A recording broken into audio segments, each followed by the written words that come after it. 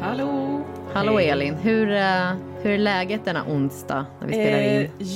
Ja, men det är bra. Hur är det med dig? Vad tänker du på? Jo, men det är väl bra. Jag har liksom 2 tillkämpade arbetsveckor nu, så att jag bara betar av saker, jag hinner inte tänka, jag hinner inte göra någonting, jag bara pang med olika jobbgrejer. Så att vi får se om jag har något intressant att säga eller om jag bara är som en liksom Duracell-kanin här. Men jag har tänkt, alltså det känns som att jag alltid pratar om så här, kritikens villkor. Om man inte gillar det så kan man inte lyssna på den här podden. Inte på mig i alla fall. Så här. Ja, men jag har tänkt på blurbar. Och skälet till det var så här, att en kritiker som jag verkligen respekterar, men jag tänker inte nämna namnet nu, men den personen skrev i sociala medier att hen var så himla glad och stolt över att ha blurbats på en specifik bok i ett specifikt sammanhang. Och jag blev så himla tagen på sängen. Hen skrev någonting i stil med så här: förlåt skryt, men jag blev så glad ungefär. Och min reaktion hade ju absolut ingenting med skryt att göra, för folk skryter ju om allting. Alltså jag också, utan mer så här: får man göra så? Gud. Men, okej, hur då? Okay, vad är en blurb? Vi måste kanske säga det. Vi börjar där. Wikipedia översätter engelska versionens liksom blurb till puff. Men jag skulle säga att begreppet blurb existerar som lånord som i sin specifika betydelse. Och i litteraturvärlden då så är ju blurb ofta ett litet citat från någon om en bok, ganska ofta på bokomslaget eller liksom hos förlaget så att säga. Och det kan ju vara citat från recensioner, men det har ju också blivit allt vanligare med så kallade blurb requests. Där typ mer etablerade författare liksom ombeds läsa typ en debutant, säga något uppskattande som man kan sätta på boken i någon typ av marknadsföringssyfte. Men den här kritiken som sa det här, det var ju inte caset där, utan där hade ju personen blivit citerad ur en recension som var skriven i ett helt legit recensionssammanhang. Men jag gick in och kollade. Svenska Akademins ordbok skriver så här om puff i blurb-bemärkelsen. Okritiskt beröm som någon i reklamsyfte ger åt en konstnär. Och nu, ja men det var det liksom. Och det är ju inte alls så när förlagen citerar ur recensioner, så är det ju inte så att texten är skriven ur reklamsyfte. Men jag känner ändå att det finns en fråga här så här: får man som kritiker bli glad för att blurbas? Vad tycker du? Alltså jag har ju varit liksom på båda ändarna kan man säga, eftersom jag jobbade på Kulturhuset Stadsteatern på kommunikationsavdelningen. Och då satt man ju just och plockade ut, alltså framförallt liksom med teaterföreställningar, satt och plockade ut recensionscitat. Och en blurb är ju verkligen inte just det här ett okritiskt hyllande, utan man klipper ju och klistrar ganska mycket ibland med de här liksom, jag vet inte om det heter blurbar i teatersammanhang eller scenkonstsammanhang också. Nej, men det har ju samma funktion på något sätt. Det har samma funktion. Men det är ju ganska mycket att man ibland själv får klippa och klistra, och sen så efter ett tag, eller liksom, nu kan ju jag se att så här, men det står liksom punkt emellan liksom i ett citat, och bara så här, där var det en invändning och den är borttagen och sådär. Alltså det är ju det är en ganska rolig konst att syssla med, att plocka ut de där recensionscitaten. Jag tyckte att det var skitkul. Det är väl mera skamlöst i teater och särskilt filmsammanhang skulle jag säga. Jo, men det tror jag också att det är, och filmsammanhang, absolut. Åtminstone mer än i litteraturvärlden liksom. Jo, men precis. Men så det är liksom min ena del av erfarenheten. Men jag måste säga att som kritiker så har jag också blivit liksom, jag har blivit glad över att bli blurb-citerad. Och för mig så handlade det nog om att, ja men du vet, känna sig sedd. Och jag tänker att det liksom går igen i att som kritiker så är det liksom inte, det är ju inte du som är intressant, det är ju verket. Men folk är ju generellt inte så intresserad av kritik. Litteraturkritiken är inte så läst. Så att på något sätt så blir det något slags sätt att så här, men någon har läst och sett mig. Och mitt namn kommer finnas på en bok där det står Elin Grell som kritiker, eller liksom vilken kultursida jag har skrivit för. Vilket så här befäster min roll som kritiker. Ja, men det är ju exakt så det är. Men det är ju superkorrupt. Alltså jag blir så upprörd här. För att jag menar, fast jag tycker också att det spelar roll vad det är för bok. Alltså om det är liksom en jättestor liksom bästsäljare så kanske jag, för så uppfattar jag det i fallet med den här kritiken också, då var det ju en väldigt liksom smal, eller liksom väldigt smal, men det var en smal översatt bok. Och då tänker jag att man också blir glad för att man har hjälpt till att lyfta fram en bra översatt bok som väldigt sällan når några läsare. Ja. Det är ju också någonting med att så här, blurbarna gör att någon ser att så här, det här är läst, någon har tyckt om det här. Så jag vet inte, jag vet inte om det är genomkorrekt. Nej, okej då. Men jag håller med dig. Alltså så här, dels ska jag ju säga att självklart har jag ju noterat när jag har blivit citerad av förlagen. Alltså jag menar, det egot har man ju såklart. Det jag kände så här, men det här får man ju inte erkänna, alltså på något sätt. Alltså till exempel som kritiker så ska man ju så här, va? Nej, men förlagen existerar inte för mig, alltså på något sätt. För att alltså jag hittade, jag bara googlade lite på det här och då hittade jag en liten text som Janne Eklund som är fackboksredaktör på DN skrev för typ 10 år sedan. Och han alltså det var ju en sån där hylla typ. Han skrev så här: det fanns en tid för inte så länge sedan när kritiker satte en ära i att aldrig ens kunna citeras på ett bokomslag. Alltså, han menar ju då att det fanns ett ideal där liksom tydliga värdeomdömen och typ superlativer stod lägre i kurs. Att man skulle skriva så pass, kanske inte diffus men ändå liksom mindre så här bu och bä än vad det kanske är idag. Liksom. Och han menade ju då att hallå, det där var ju också helt töntigt för att man måste ju veta. Och man måste ju veta, ska jag läsa boken, ska jag inte läsa boken? Och det håller jag ju med om. Men jag känner ändå så här att jag bara kommer ihåg för ett par år sedan så hade jag skrivit en ganska ambivalent recension som sen i sin paketering på tidningssidan framstod lite mer som en hyllning. Det blir ju alltid så med så här rubriker, ingresser, alltså så här att man känner kanske inte igen sig 100%. Det är ingen grej, det är bara realiteter liksom. Men då fick jag ett mejl från en person som hade jobbat med boken. Det här var ett litet förlag, ingen behöver tänka att det var typ Norstedts eller Bonniers, som så här tackade för recensionen. Och jag blev helt så här äcklad och kände typ så här, jag kommer aldrig mer recensera era böcker. Jag kände mig genomkorrupt liksom. Fast men det där har jag också varit med om att liksom, förläggare eller författare hör av sig och tackar. Och jag menar, det kan inte du göra någonting åt. Nej, fast det är på något sätt, jag kände så här att jag måste göra någonting här så att ingen någonsin gör så igen. För att alltså det, du vet, alltså det var någonting som kändes som att min själ blev så här smutsig på något sätt liksom. Att jag har någon så här ideal att man ska vara som Anton Ego i Ratatouille. Så här, alla ska vara rädda för en, alla ska hata en typ. Så. Och, men jag undrar om jag vet inte om jag är för mycket så här elevrådsordförande här liksom. Nej, men jag bara tänkte just i det fallet, jag tycker ju också att det är liksom jättesvårt när liksom författare eller förlag hör av sig och tackar och så vidare och numera finns det ju liksom förlag vars böcker jag inte kan skriva om för att jag liksom känner att jag har en för nära relation med förläggaren och det är ofta liksom små förlag. Men jag tänker också att skulden ligger ju inte hos dig, Kristina, att det är inte du som ska känna dig smutsig. Men kanske skriver jag kanske inte får skriva recensioner som går att citera ur. Alltså det är fast liksom, det är omöjligt. Det är faktiskt helt omöjligt att jag tror, alltså utifrån min erfarenhet, det går att klippa och klistra, det kommer alltid gå att hitta liksom någon biroll, så kommer det att lyftas fram. Alltså det går inte att komma ifrån. Och det är också, jag vill ändå liksom försvara liksom kommunikatörens hantverk här och säga att det är på något sätt i sin ordning. Alltså det är ju ändå en marknadsavdelningsroll. Jo, men jag förstår det där. Jo, men det förstår jag. Jag förstår att det är deras roll, men jag tycker nog att man som kritiker ska hålla sig väldigt, väldigt kallsinnigt i den typen av uppmärksamhet. Jag tycker nog ändå det. Och jag vill bara så här vidga frågan lite, för jag tycker ju att den här frågan är större än de regelrätta liksom blurbcitaten så. För att litteraturvärlden, den är ju ett slags liksom så här blurbekonomi, liksom, inte minst i sociala medier. Och jag vill bara säga att jag räknar ju såklart in mig själv i det här. Det är alltså 100% ingen subtweet eller anklagelse mot någon speciell, utan bara liksom en känsla av att så här, hur är det egentligen?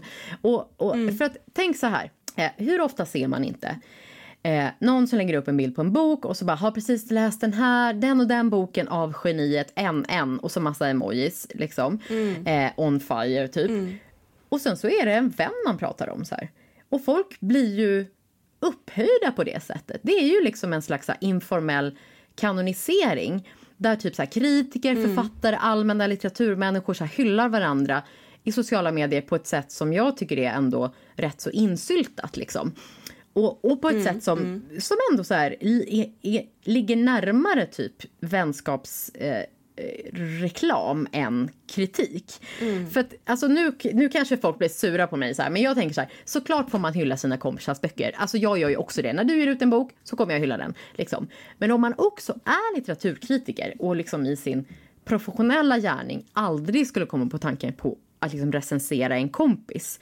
Vad är då den stora skillnaden i att använda sitt goda namn för att ge typ ett helt så här Queen, yes Queen, det är fantastiskt på internet? Frågan är så här, kan man vara en hederlig kritiker och ha kompisar som skapar? Jag undrar, man kanske måste bli ensam. Ja, tråkigt med våran vänskap här, Kristina, om det är så det här resonemanget slutar. Nej, men jag tycker samtidigt att så här, jag tänker, så här har det ju alltid varit. Folk i kulturvärlden har alltid tipsat om varandras böcker, kallat varandra geni och så vidare.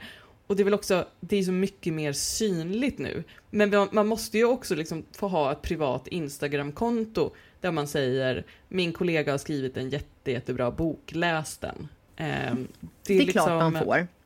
Jag bara menar, att tycker inte du också att det är lite intressant att man plötsligt får en känsla av att en viss författare eller en viss konstnär på olika sätt är så himla hypad och man förstår inte riktigt varför. Jo, men för att dens vänner har lyft den väldigt mycket i olika sammanhang.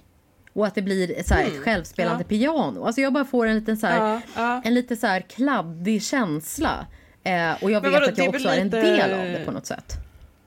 Ja, nej, men jag tycker att det är liksom en del av hela liksom influencer-grejen också, såklart. Ja, men det kanske är det. Jag tycker inte att en kritiker ska vara en influencer.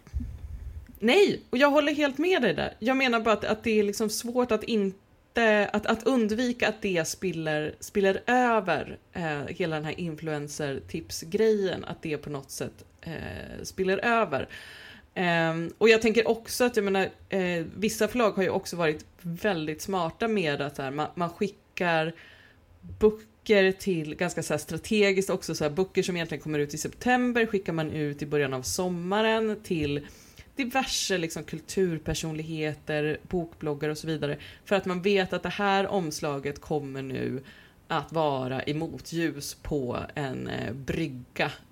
Och det kommer liksom, det kommer vara så mycket bättre reklam än en bra recension. Men jag tycker ändå att du har gett mig en tankeställare kring detta och vad jag håller på med i mina sociala medier. Nu låter det som att det här vill jag vilja undvika. Jag tittar ju på mig själv också. Jag gör ju det här hela tiden själv. Alltså jag kände själv att jag var tvungen att rycka upp mig lite etiskt, om du förstår vad jag menar.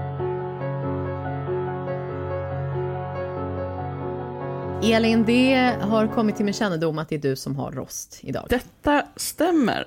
Och i sedvanlig ordning så kommer det ju bli en rost som kanske börjar lite positivt och sen går över i lite mer negativa aspekter. Alltså vi har ju inte så många recensioner. Jag vet inte om du har sett på podcaster, Apples så här podcast service, så finns ju recensioner.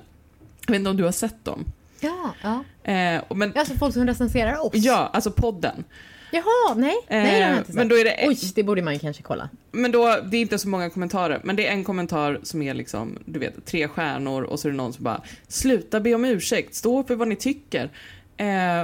Som jag har liksom tänkt ganska mycket på när vi är så här, å ena sidan, å andra sidan. Men ja, jag vet inte. Den här podden är ju ganska mycket så. Är det här en you go girl, go-människa? Ja, men de är ju lite rädda för. Så skitsamma.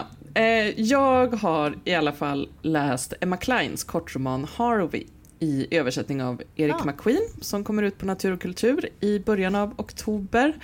Emma Klein debuterade ju med romanen Flickorna som kom ut på svenska 2016, samma översättare. Har du läst den? Flickorna, ja. Ja, förlåt, absolut. Inte den här nya, men Flickorna har jag läst. Ja, men Flickorna, ja precis.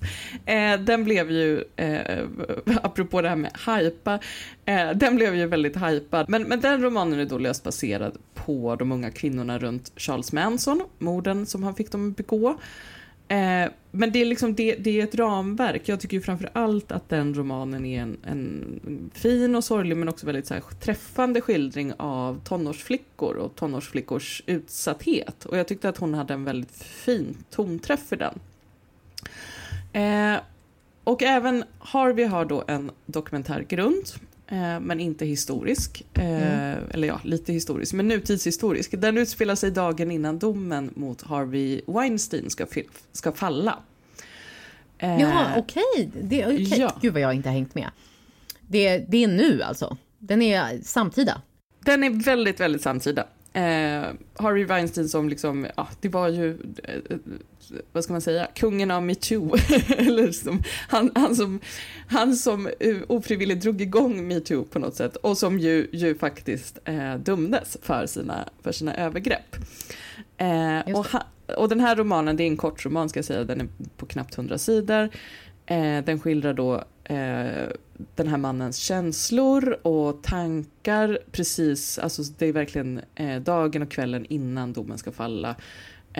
Han är väldigt förvissad om att det kommer gå bra, att han inte kan dömas. Och det finns också ett väldigt roligt spår som är att romanens Harvey, han får för sig att hans nya granne är författaren Don DeLillo. Och han får då för sig att han ska vara den som lyckas skapa film av Vitt brus, heter den väl på svenska, Don DeLillo, den stora klassiska Don DeLillo-romanen. Som liksom sägs vara så här, men det är en roman som inte går att filmatisera. Men Harvey då, han börjar liksom tänka på det här stora projektet, han närmar sig den här grannen, det är liksom väldigt oklart om det verkligen är Don DeLillo. Han tänker på hur den här filmen ska bli till så snart han blivit frikänd. Och alltså det här är väldigt välskrivet. Precis som i Flickorna så tycker jag att liksom Emma Cline verkligen har en tonträff. Hon är bättre än många andra på just vara så här trovärdig och också så här subtil i sättet som hon skriver fram den här liksom, ja, men hans tankar. Och han tänker bland annat tillbaka på, eller han tänker på att så här, men nu tycker folk synd om honom.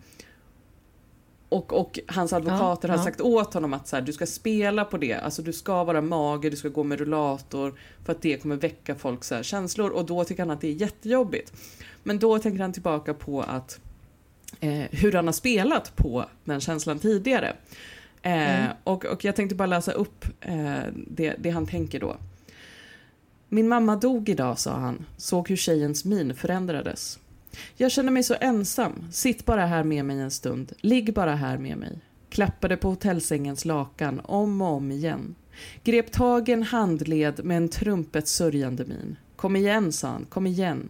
Var lite snäll nu. Var inte så taskig. Jag masserade ju dig. Nu får du massera mig. Det är inte mer än rättvist.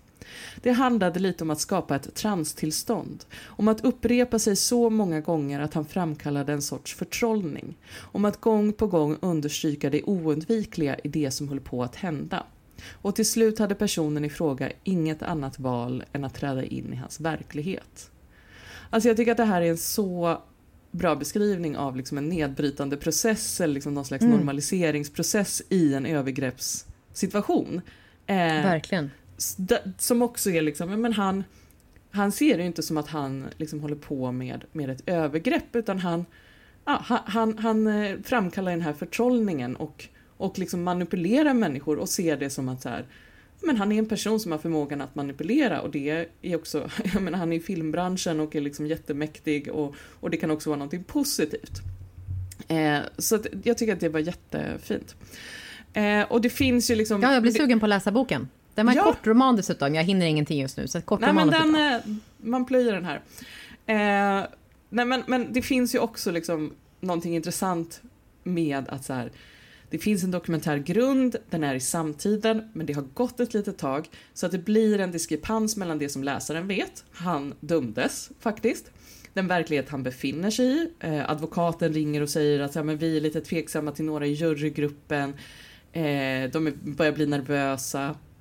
Och sen den här megalomaniska verkligheten som han befinner sig i, där han liksom bara tänker på det här Don DeLillo-projektet som han ska sätta igång med så fort det här åtalet bara är ur vägen och tramset är över. Så att jag har ju inga invändningar mot texten som sådan. Men jag har funderat ganska mycket på den här romanens syfte, eller liksom intention. Men varför man skriver en roman som har någon slags utgångspunkt i Harvey Weinstein. Och jag tänkte lite på alltså det här. Eller så här, det är väl ganska givet förresten. Det kommer ju vara läsvärdet, eller jag menar intresset kommer ju vara enormt, tror du inte det? Exakt. Intresset kommer vara, det tror jag verkligen.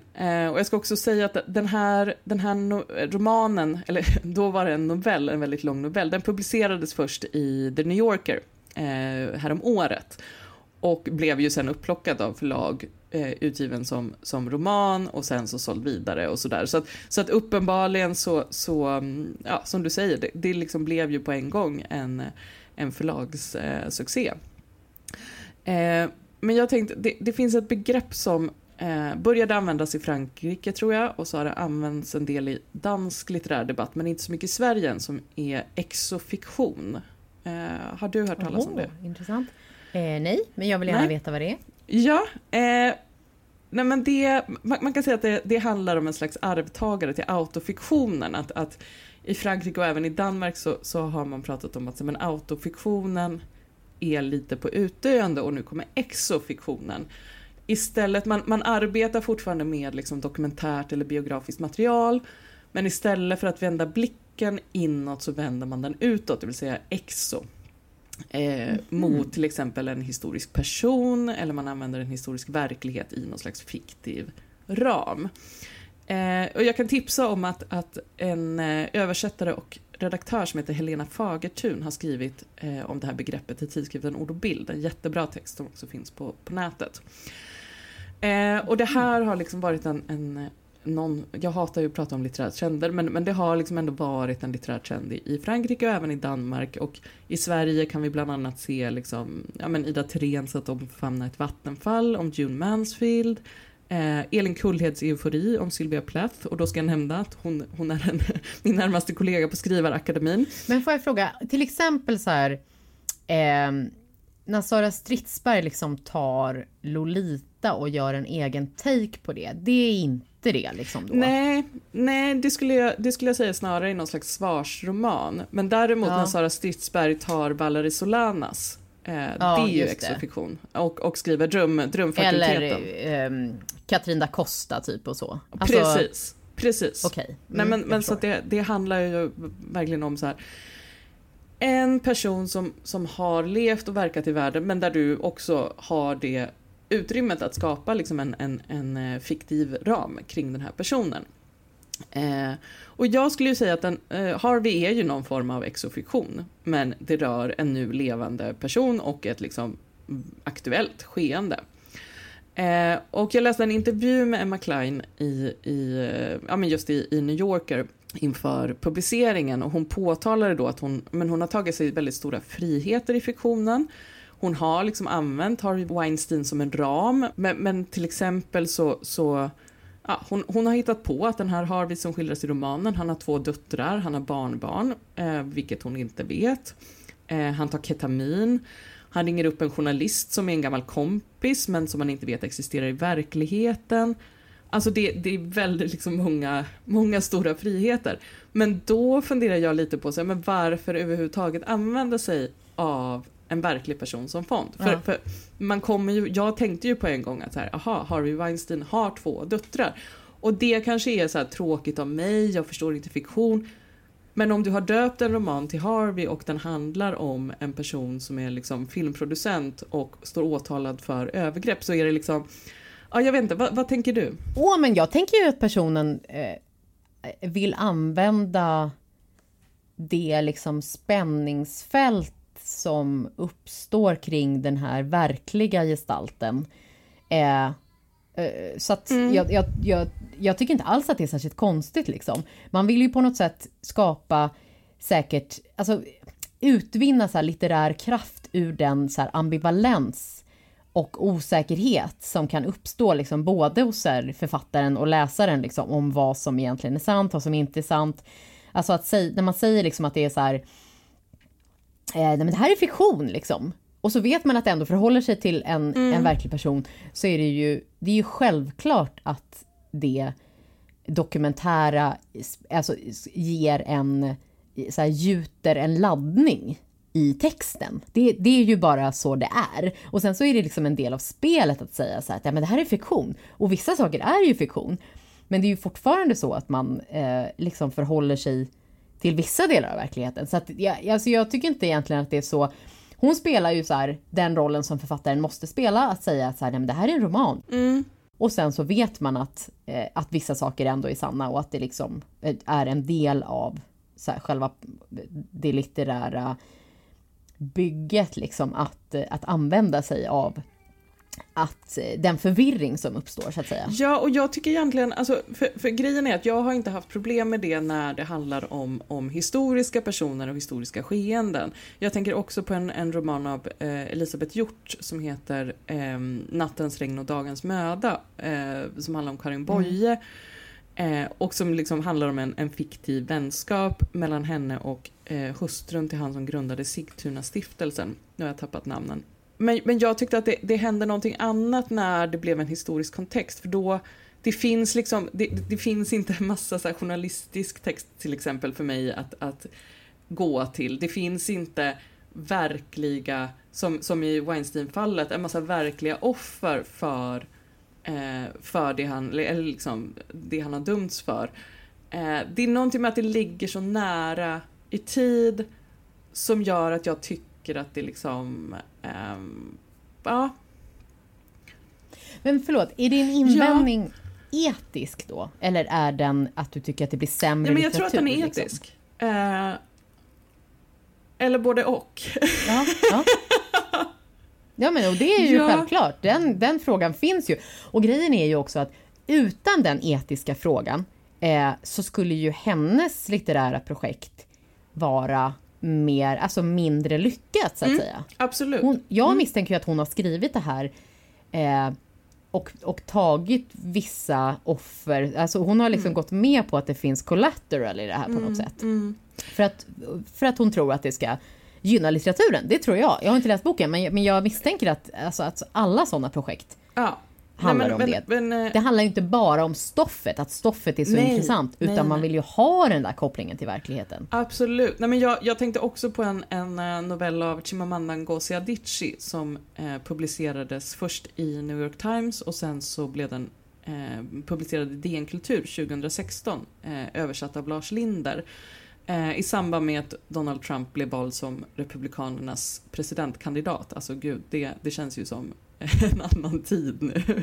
Men det är en novell som handlar om Melania Trump. Och den förhåller sig också till Virginia Woolfs Miss Dalloway som utgångspunkt. Den inleds liksom med att Melania Trump bestämmer sig för att köpa blommorna själv. Men där liksom hon också tar sig väldigt stora friheter i att Melania Trump är väldigt attraherad av sin kvinnliga personliga tränare. Det visar sig att Ivanka Trump, hon i hemlighet skänker liksom pengar till Hillarys kampanj. Och där jag kände liksom samma, men vilket anspråk får man som författare göra på någons verklighet, och samtidigt har man alltid möjligheten att få sina händer och säga nej, men det är bara fiktion.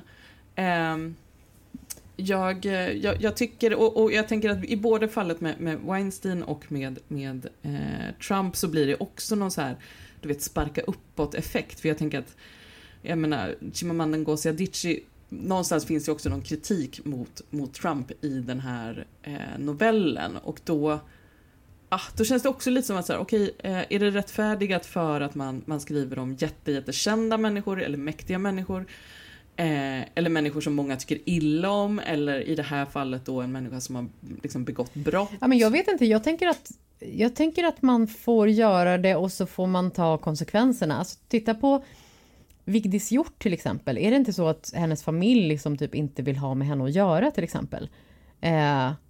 Så. Och där har ju hon skrivit om verkliga människor, och tagit konsekvenserna i sitt liv på något sätt. Men okej, då är det nog litterärt som jag har invändningar. För att det där är ju, nu har jag kommit fram till att det är nog litterärt. Att jag tycker att det är lite, men det är lite liksom, det där spänningsfältet som du pratade om. Jag tycker att det är lite slappt. Att det ska liksom vara någon slags litterär effekt. Och jag tycker att det blir liksom platt i både Harvey och i den här Ngozi Adichie-novellen.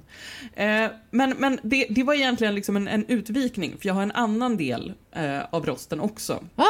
Kör på, vad kul. Nej, men om vi nu tänker så här, men det finns en litterär spänning i att det är både i fiktion, men det finns liksom en förgrundsgestalt som man kan koppla ihop med texten, som är Harvey Weinstein. Då tänker jag så här, okej, men varför just Harvey Weinstein? Förutom då att så här, den kommer bli väldigt läst. Och då säger Emma Cline så här i den här New Yorker-intervjun.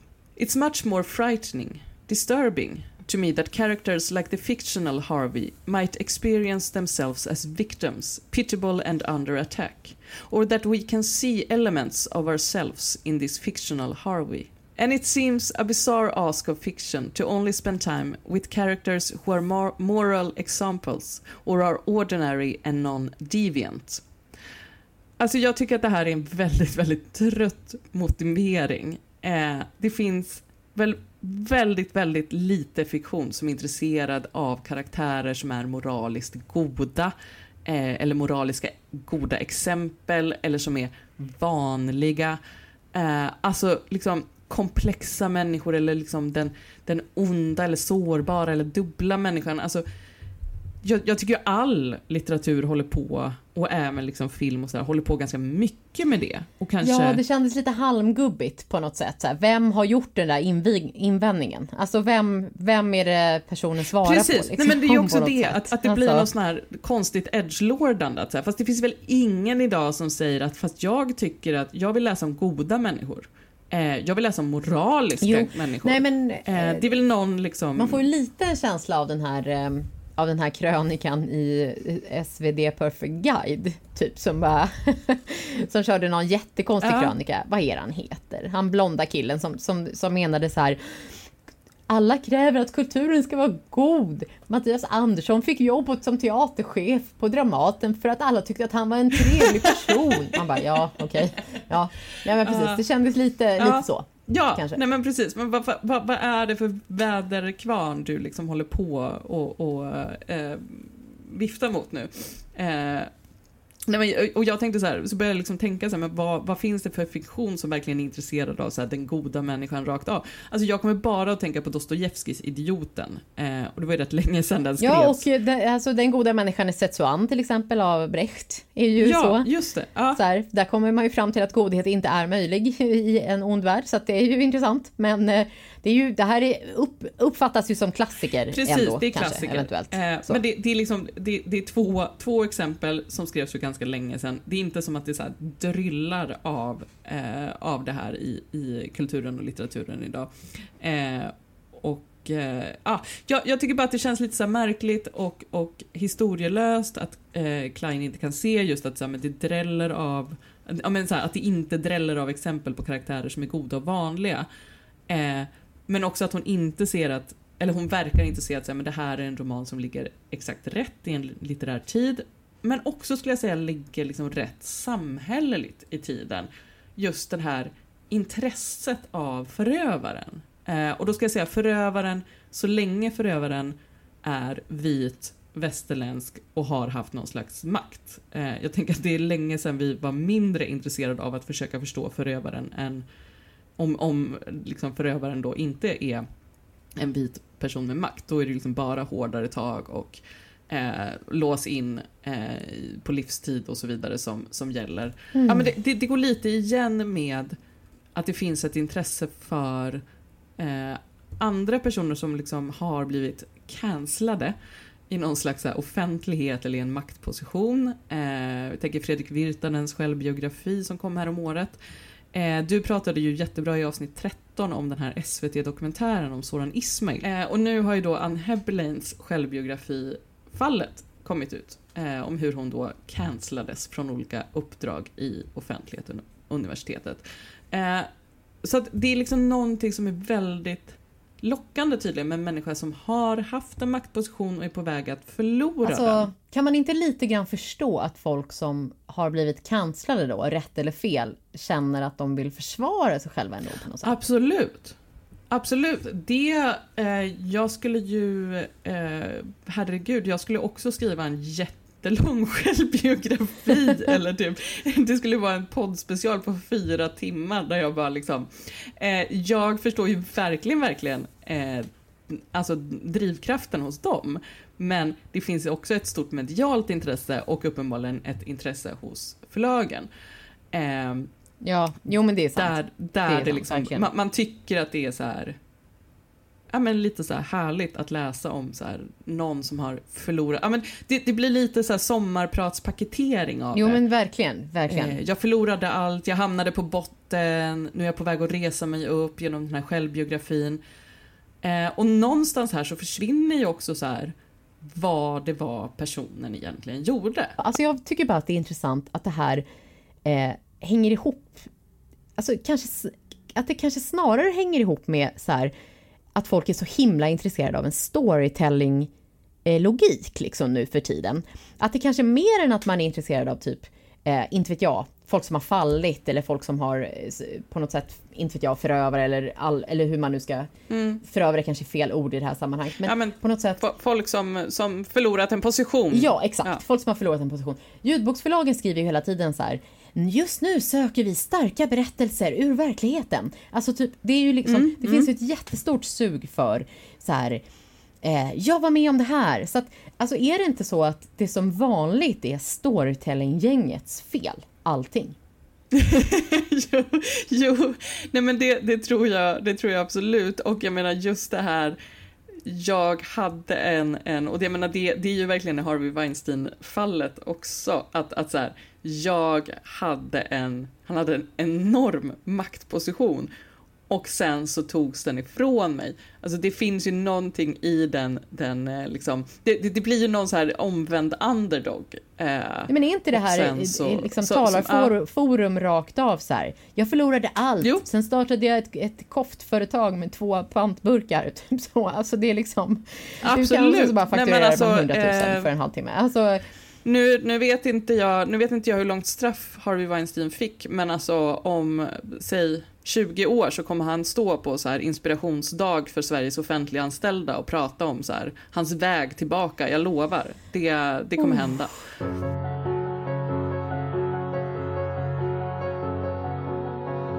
Okej, men gud, jag har en liten diamant. Jag höll på att lägga på. Du bara, hallå, är vi klara? Ja. Jag blev vi har en grej kvar. Det var en sån urladdning med din röst där. Så, men jag har en liten diamant. Jag läser så extremt mycket böcker just nu av olika anledningar. Men jag orkar inte prata om någon bok. Och jag hinner ju heller inte se några tv-serier. Så här, jag har ju typ slutat med det. Men så tvingade en familjemedlem mig att kolla på den här nya humorserien Drug Dealer av Isabella Rodriguez och Jonathan Unge. Och det var jättekul. Det är alltså 14 minuters avsnitt. Det handlar om Linus som tidigare har jobbat på försäkringsbolag. Nu har han av olika anledningar slutat med det, kanske blivit av med jobbet, och börjat jobba hos sin svärfar som är knarkkung. Och när svärfar åker in för typ någon så här trafikförseelse så blir Linus lite så här inofficiellt chef och försöker göra om den här langarverksamheten till liksom en slags vanlig kontorsverksamhet, alltså fast de fortfarande säljer knark. Det är lite som en så här pajig The Office i langarmiljö. Okay, och det är ju extremt roligt. Alltså Jonathan Unge är ju ingen skådespelare, det har han sagt själv. Men ändå, alltså jag måste bara ur någon typ av kultur för att jag ska sälja in det här till dig. Ska jag förklara. I ett avsnitt så sitter han tillsammans med poeten Elis Borå i en bil och ska sälja knark till honom. Och han bara köper jättemycket och så är det så här, men du måste sälja bra. Nej, gud, jag säljer inga böcker. Haha, det här är bara stipendier. Och då blir Jonathan Unge jätteirriterad för att han är så här, jag betalar inte skatt, men jag känner folk som betalar skatt. Och det här känns inte okej, liksom att du ska använda så här stipendier. Alltså, stipendier kommer oftast inte från skatt, men det är väldigt kul. Och då så säger Elis Borå så här, jag kommer skriva om det här, han blir skitförbannad. Och då svarar Jonathan Unge, nej vad jobbigt, kommer 60 pers läsa om det här nu? Så roligt. I en annan scen så ska de sälja knark i Aspudden. Och tjejen som ska köpa är så här jätteängslig. Och då börjar de prata om så här, men du bor i bostadsrätt alltså, vad är det för ränta då? Då blir hon jättebekväm. Och bara, ja men jag fick 1,5 så här. Och så pratar de om det. Det är väldigt, väldigt kul. Så att jag skulle föreslå att om man behöver en slags liten så här reboot i hjärnan och någonting roligt snabbt så kollar man på Drug Dealer på SVT Play. Tack, det ska jag göra. Och tack till våra Patreons för att ni stöttar. Och vill man bli Patreon så går man in på patreon.com/diamanterochrost och väljer vilken summa man vill betala per avsnitt. Och tack också till Anders Teglund som vi har lånat jingelmusiken av. Och tack Kristina. Tack Elin. Vi ses om 2 veckor.